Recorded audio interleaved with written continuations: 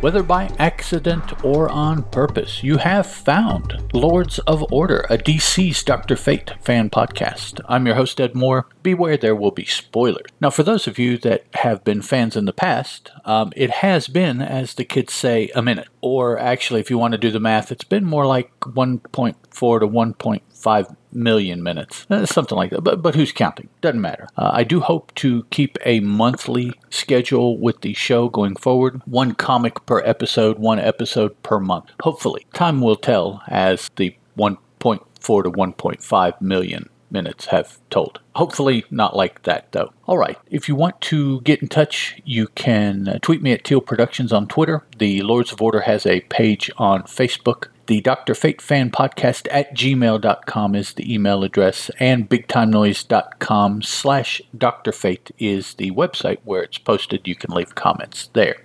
Showcase, the 1956 volume, issue 55, cover dated March-April 1965, is my target of attention today. Scripted, we are told, by Gardner Fox, penciled and inked by Murphy Anderson, which is just listed in the book as art. No word on colors. I guess in 1965 no one was really tracking colors, or who did colors, I mean. Or perhaps it was just a case of where typically colors were done by a group just to get it done, and so there was no point, they felt, in tracking and giving real credit because it was a definite group effort. I don't know. Either way, no colors listed, and the letters are by one Gaspar Saladino. Now, to find this book, you can, of course, buy the original, look it up, as I just indicated, or it is reprinted in Crisis on Multiple Earths, The Team-Ups, issue 1 from DC Comics, cover dated 2005. I couldn't find really a month, but you should be able to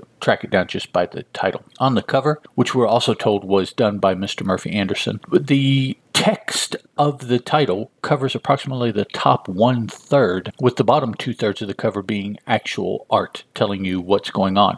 Fortunately, this is still a thing that was being done in 1965. The cover did actually reflect something having to do with the story inside. That's kind of cool. But the top third, all kinds of information we have here. To the left is the DC logo with a small floating head of Dr. Fate and Hourman. In case you can't read, at least you can tell by the pictures who's in it. And I don't say that necessarily to be mean, but I'm sure at this time they were still considering smaller kids as being a possible target audience. So with the pictures alone, they had a chance of telling what was going on to get their interest in the book. On the right-hand side, we have the Comics Code stamp. Literally, looks like a little stamp with the date, issue number, and price, 12 cents. In the middle of the top third, Showcase presents the Super Team Supreme Dr. Fate and Hourman in various backings, various fonts, font sizes, just changing all over the place really to keep your interest. The bottom 2/3 of the cover, the very bottom and the left-hand side, is our setting. Full moon, must be fall because there's a skeletal tree here with no leaves on it. Although the grass on the ground is rather tall and very green. So not sure what season it's occurring in, but I guess really that doesn't matter. In the middle, Solomon Grundy, who is our antagonist for this issue, is holding aloft, stiffened much like a large log would be, Dr. Fate, who is surrounded by a nimbus of green energy. Rocketing at him in the pose of a Superman punch from the right side towards the middle where Grundy is standing is Hourman. Above Hourman, we are told Solomon Grundy goes on a rampage, and below Hourman, we see an indication of our third protagonist. Special guest star, the original Green Lantern, we're told in text, with a headshot of one Alan Scott. Next page, which would be the inside cover of the book, we have Friends Across the Seas. It's a page of 6 panels telling us that 1965, all of them are in black and white, 1965 is International Cooperation Year, celebrating the 20th anniversary of the United Nations. At the very bottom, where today we would have indicia information, we are told published as a public service in cooperation with the National Social Welfare Assembly, coordinating organization for national health, welfare, and recreation agencies of the U.S. Now, I don't know. Did they get paid for this? Was it actually a public service? At this time, still, 1965, as opposed to earlier in the history of comic books, say during the late 30s, through the 40s into the early 50s, when things were a little bit different worldwide, of course. Public service issues were still accomplished through DC and Marvel Comics and the other companies making comic books with any volume to update and inform the public, public service, almost like it was their duty because they knew that people would see it. Yeah, that seems to be a trend that current comics don't do nowadays. Nowadays, the main message you get from comic books seems to be whatever the personal political message of the writer tends to be. So, the Super Team Supreme Dr. Fate and Hourman, we are told on the first page. On the left-hand side, we have a little blurb and an inset of Dr. Fate. To the right, the same for Hourman. And in the middle, Solomon Grundy looking at us very menacingly with his hand curved into claws held out. Story by Gardner Fox, art by Murphy Anderson. Some more book information here, story information. Then, of course, the indicia. First actual page of the comic. First thing that jumped out to me was that the DC logo is in the very upper and very left-hand corners of the page. And so is the title of the book, Showcase. All of this is the white background of the page. The art doesn't start until a little bit lower. Solomon Grundy goes on a rampage prologue with a star there. The editor's note tells us this is a recreation of a page that originally appeared in The Revenge of Solomon Grundy, published in All-Star Comics 1933, February-March 1947. Now, All-Star Comics was also one that I covered earlier in the show, but that particular issue was after Dr. Fate had ceased appearing, so it wasn't a book that I actually covered. So we have information here about Solomon Grundy, how in a former quote-unquote life, and I'll explain that, why I say it that way more as the story goes. He was the leader of a gang of thugs, just regular dudes. For those of you that don't have access to the book, Solomon Grundy is a very Frankenstein-esque kind of creature, very pale white, dressed in a jacket, shirt, and pants that are torn and mussed and whatever, with a pair of boots on with no socks. He, and the rhyme that always comes to mind for me is Solomon Grundy, born on Monday, where we're told roughly here that Solomon Grundy is not real life, only a weird distortion of it. He's said to have been created by the strange chemical reaction of sizzling sunlight beating down on the decayed vegetation of soggy swampland. Now, for a better history of Solomon Grundy, I would suggest looking at the original Green Lantern, Alan Scott's adventures. I believe Solomon Grundy is mainly an antagonist for the Golden Age Green Lantern, the original Green Lantern for Alan Scott, however you want to refer to that character. I call him Green Lantern, but I know there's many, many more after that, so I could see the confusion. Alan Scott was the character.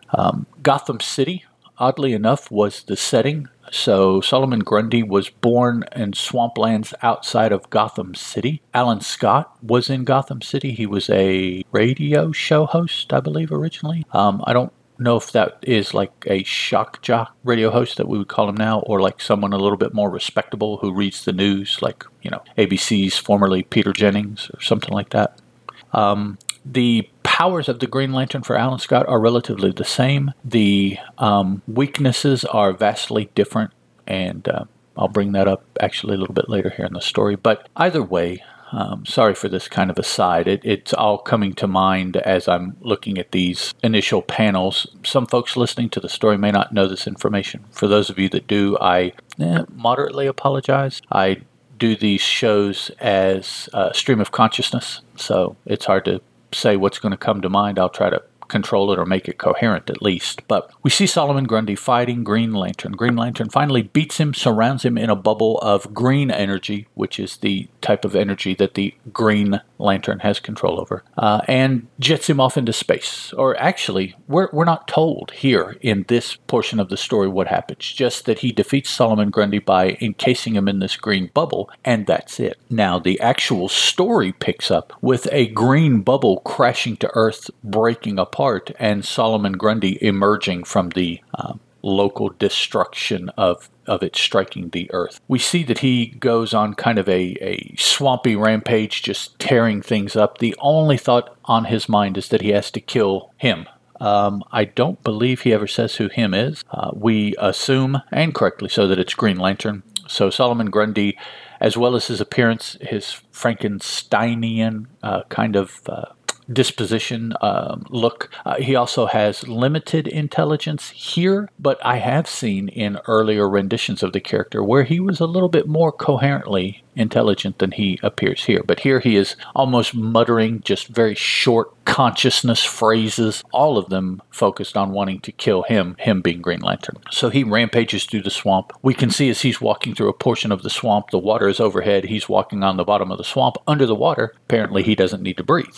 He finds a stone wall that is surrounding a portion of the swamp, crashes through the stone wall, dives into the actual portion of the swamp where he was born. Now, this portion of the swamp, we find out, has been segregated from, fenced off using this stone wall from the rest of the swamp, because this is the portion of the swamp where a factory that we will speak on here in a minute, dumps its radioactive waste. That's actually what it says. It's radioactive waste. So, in 1965, apparently that was a cool thing to do, which, of course, now we know is not a cool thing because you have things like Solomon Grundy happen when you do stuff like that. So, but in 1965, 20-ish years, 25 years, maybe a little bit more, 30, we'll say, from the start of the, full out researching of radiation and radioactivity.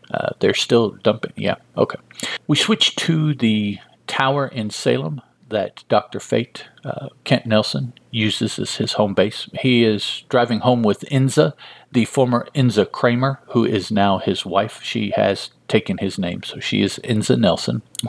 Well, she's Inza Nelson here. Again, for those of you that previously listened to the podcast, you know that over the years that the character existed in the Golden Age, her first name changed 2 or 3 or 4 times. So Inza is what everybody actually ultimately settled on and tried to use pretty consistently after that. But the golden ball that is in the middle of the tower that Kent uses is radiating a message such that initially they can see it from the outside of the tower. Now, the tower doesn't have any windows or any doors. I don't know how the glow gets out, but it does. It's magic, right? As Joe Quesada said for Marvel, it's magic, so it doesn't have to be explained. It just is. And with Dr. Fate, we find that a lot of times, that the explanation for what he does or what is going on or what he's fighting is simply that it's a magical thing. And, so basically that means for us just to be quiet and go with it. So we'll go. He consults the globe, and it is used to tell him when some terrible evil walks the earth.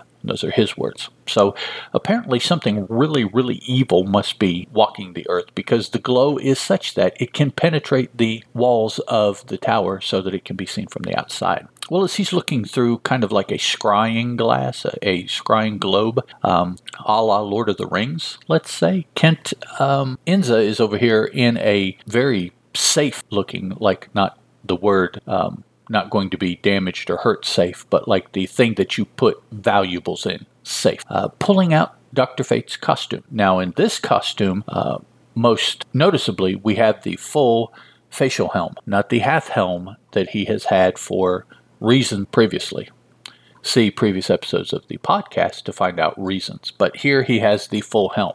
I don't know about that necessarily. Perhaps as I continue my journey through Dr. Fate reading these books, and just so you know, I will read a lot of these older books. This is the first time I have read them, and I will read them once or maybe twice right before I record, and that's it, so that my impressions are as fresh as they can be, part of that whole stream of consciousness things.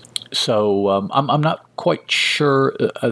I'm positive the last time we saw him, he was doing the half helm. So again, this is Murphy Anderson art. I don't know if this is Murphy Anderson's first art. I will have to take a look at that to see if there's some indication why he decided to do the full helm as opposed to the half helm that had been. But either way, Dr. Fate, now fully adorned, goes jetting to the scene of the green bubble crash, investigates it, reassembles it, goes back a little bit in time, and looks and manipulates all the magic things, and comes to the conclusion that the green bubble is a construct of his Justice Society of America colleague, Green Lantern, Alan Scott, which, of course, from the very beginning of the story, we saw was correct. Now, go to Tyler Chemical Company, and the president of the company, Rex Tyler. He enters a vault, much like Dr. Fate had his stuff in, to get his outfit, which is Hourman, and he reaches over into a large glass vessel, grabs up a handful of pills and puts them on his person somewhere. These pills are what gives Rex Tyler his superpower. Each pill that he ingests gives him a full hour of super energy. After that energy runs out, he must cool down for an hour before he can take another pill that lasts an hour. And so he can do that at this point indefinitely. I think as the years have gone by, writers chose to use that as having caused issues for Mr. Tyler, and so that perhaps will change in the future. But right now, that's what we have. He is getting his get up and his super pills because an alarm sounded due to a man or animal blundering into the marsh where we empty the radioactive waste from our cyclotron. So there we go.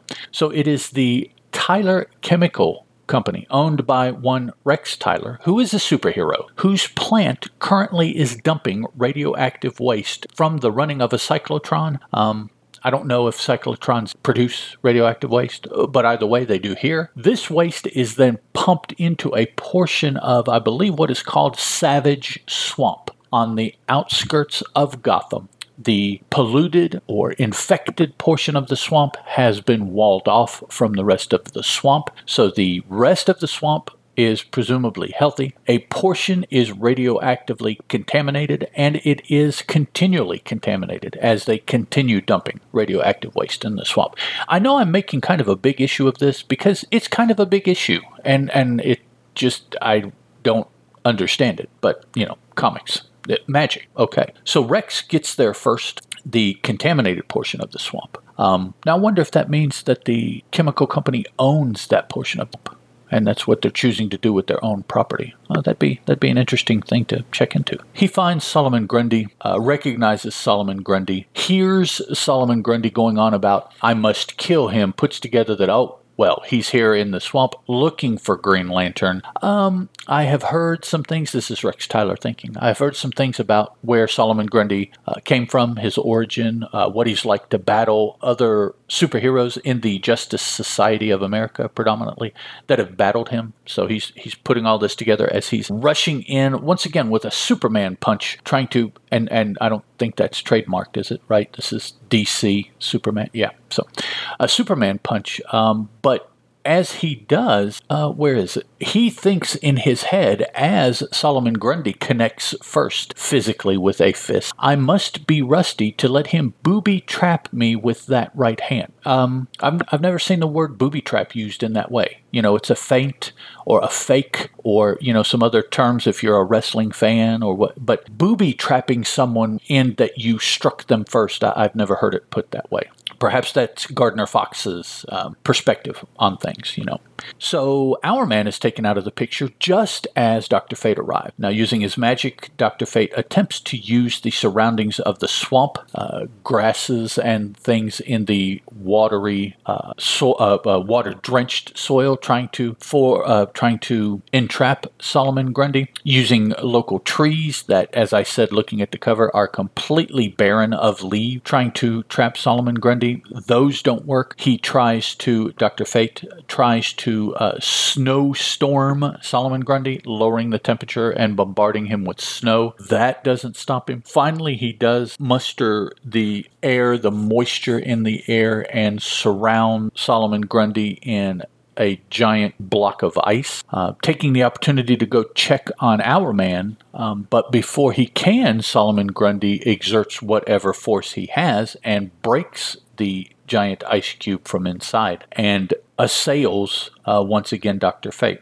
Now here, Dr. Fate comes up with a different plan. He decides he wants Solomon Grundy to grab him, so he stops moving. He becomes unto a statue, let's say. Solomon Grundy picks him up overhead with that two-handed stiffness, holding him like a log as the cover depicts, and holds him over his head as he's getting ready to throw him. Well, Dr. Fate uses the opportunity to flood Solomon Grundy with crackling electrical magic, which freezes the marshland monster motionless. Wow, a lot of alliteration there. So that basically is the scene from the cover. There's several panels that are close approximations of the cover, but none are the duplicates. So we now have Grundy holding Dr. Fate over his hand like a two-handed press. Dr. Fate and Solomon Grundy are completely surrounded in this nimbus of green energy, and our man, who has come to from his booby trap punch, right? Is that what I said? Booby trap? Yeah. He has regained consciousness and is running at Solomon Grundy. Seeing this, though, Dr. Fate stops his current spell, retracts the green energy so it is only surrounding him and is no longer affecting Solomon Grundy, because if our man touched Solomon Grundy, he would become part of the energy circuit and he would be affected by the green energy too. So not wanting to hurt our man, who is trying to help, he's a comrade in the Justice Society, he stops that particular ploy, allowing Rex to assault Grundy, try to stop him physically, which has no effect on Grundy. Grundy then uses Dr. Fate to strike our man, the energy nimbus transferring and including our man now, and all of this, including the impact of being used as a weapon. Dr. Fate and our man now fall unconscious at Grundy's feet. He continues on his march to somewhere to try to find Green Lantern, as far as we know. I mean, it doesn't say, he hasn't said what his ultimate goal is. As he's walking, though, he is shown encased in a nimbus of pinkish or reddish, light reddish energy. This energy causes things within a certain vicinity, we're not told what that distance is, but things within a certain vicinity made of wood to be attracted to Solomon Grundy like a high output electromagnet would attract ferrous objects. Same kind of thing, only not a magnet, Solomon Grundy, not ferrous, wood.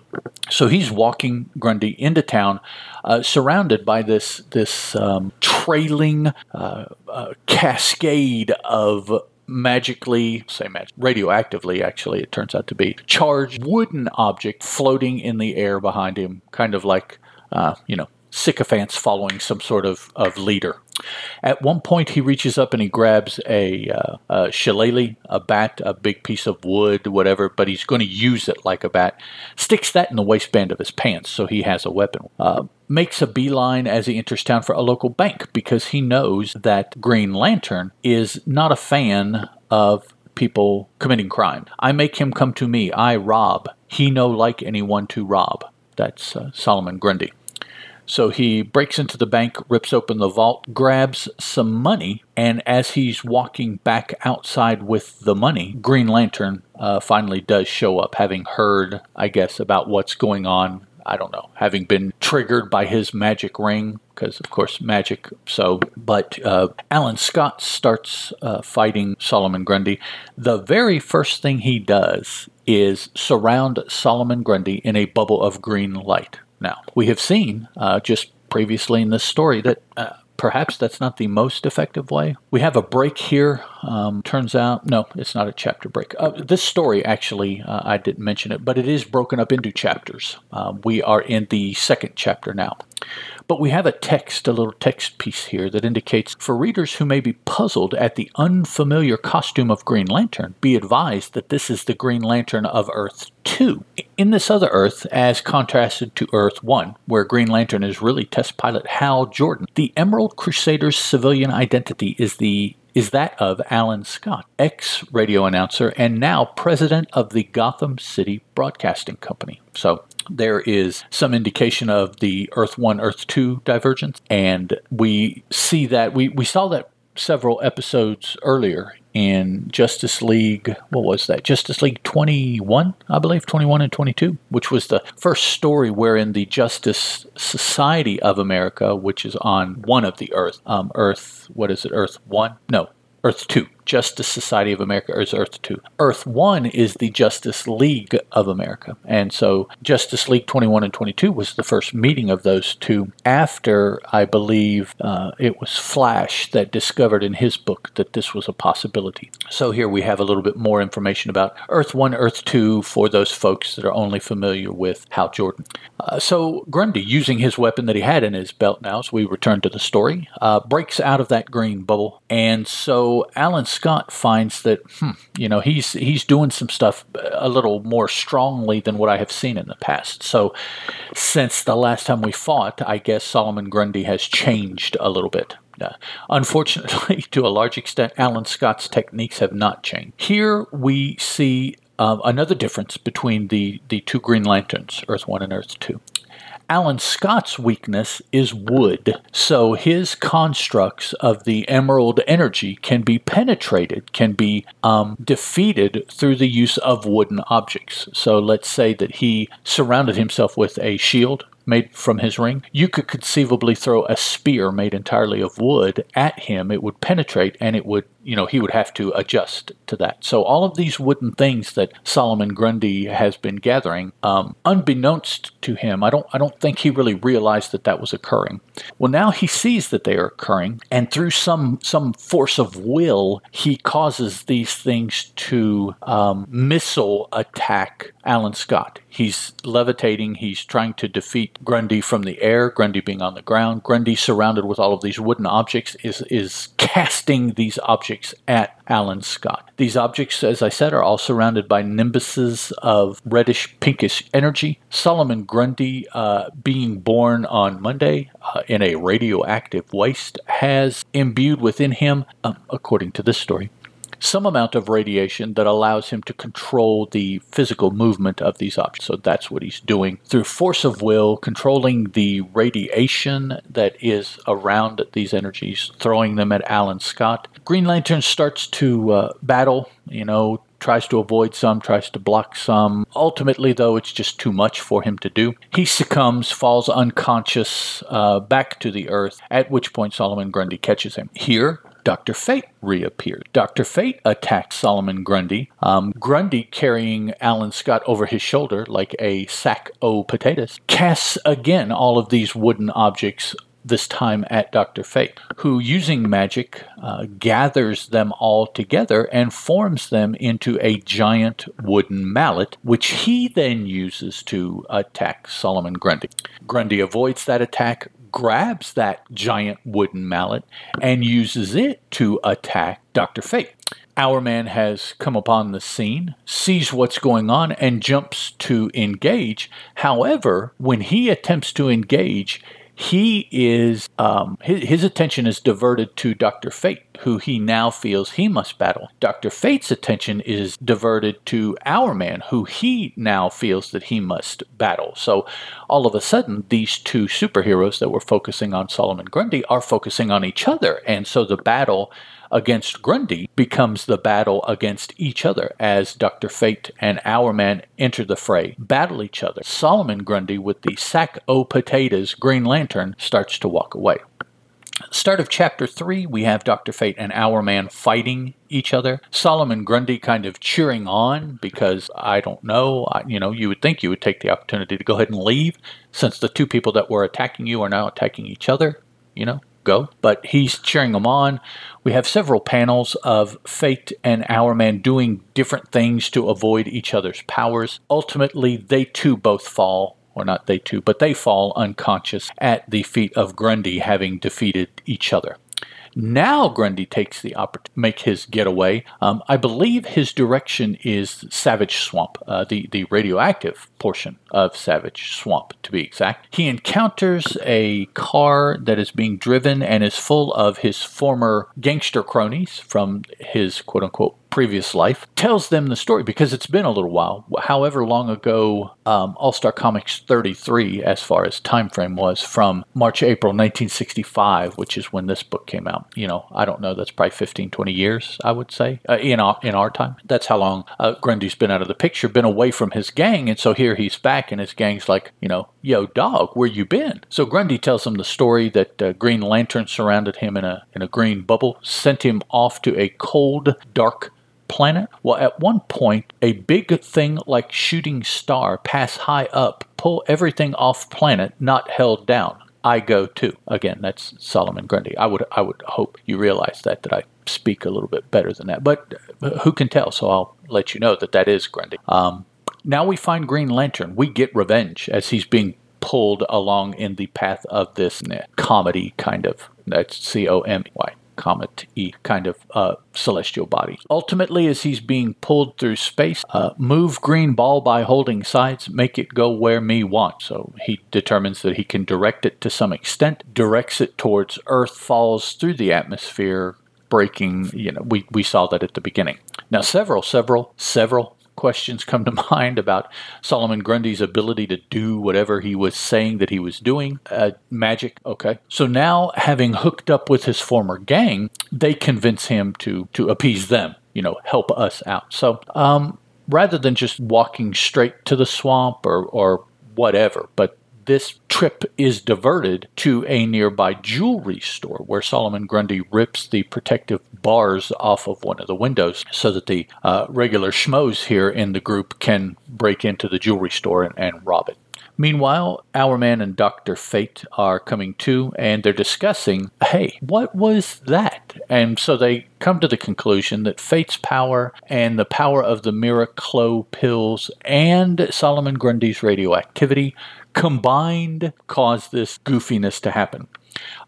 Something that I haven't mentioned is throughout the story, there's a little time clock that is popping up at the bottom of certain panels, telling us the time, which is allowing us in part to keep track of how long it has been since Rex Tyler took one of his pills and became Hourman. Now, it falls through because we don't necessarily see a beginning, we don't see an end, we don't see the down hour between, but a clock is being used to try to let us know that the actions, the activities of one of our characters is on the clock. But it's not very definitive as to what's going on. It's not used to the best of its ability.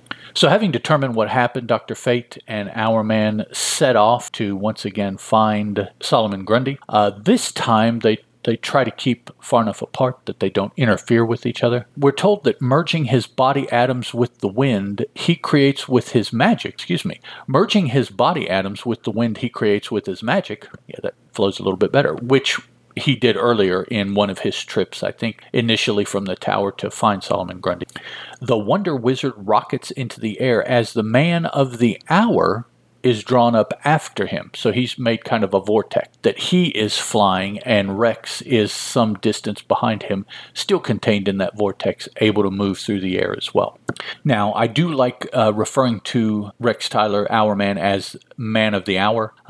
Makes me wonder if initially that phrase is what was used to create the character. He is the man of the hour, which we've all heard. Hourman, he only has powers for an hour. So I just wonder, or after coming up with the concept that they just try to think of some cool catchphrase and they're like, hey, they settled on one that was already in existence. I don't know. Interesting story, I think, about how a lot of time these characters were created using just the smallest little triggers in a creative mind, and they put together the character. So we're flying after Solomon Grundy. They see that the jewelry store is being robbed. I don't think they really know why, but Hourman disengages himself from the vortex and handles the jewelry, while Dr. Fate continues somewhere, somehow, to find Solomon Grundy. Now, I see, we're told that he is following Grundy by his radioactive footprint. So apparently that's how he's tracking him through the city. I wouldn't think he would leave footprints. Maybe walking through the swamp, of course he's going to leave footprints, but magic. So Dr. Fate, as he's patrolling, Solomon Grundy comes up out of the swamp in kind of an ambush to attack him. In defense, Dr. Fate forms a magic Green Lantern figure to distract Solomon Grundy. Grundy approaches it, attacks it. There's a little battle there. Meanwhile, Dr. Fate searches some portion of the swamp looking for the real Green Lantern, who he does find, but he finds that Green Lantern has been turned into a very pale simulacra of the original Green Lantern. Same outfit, but it's torn and shredded. He is bigger, thicker body type, pale white, nasty face, nasty teeth. It looks like Solomon Grundy, only with Green Lantern's outfit on and the power ring on his hand. So he's trying to figure out what to do to get Alan Scott back to normal.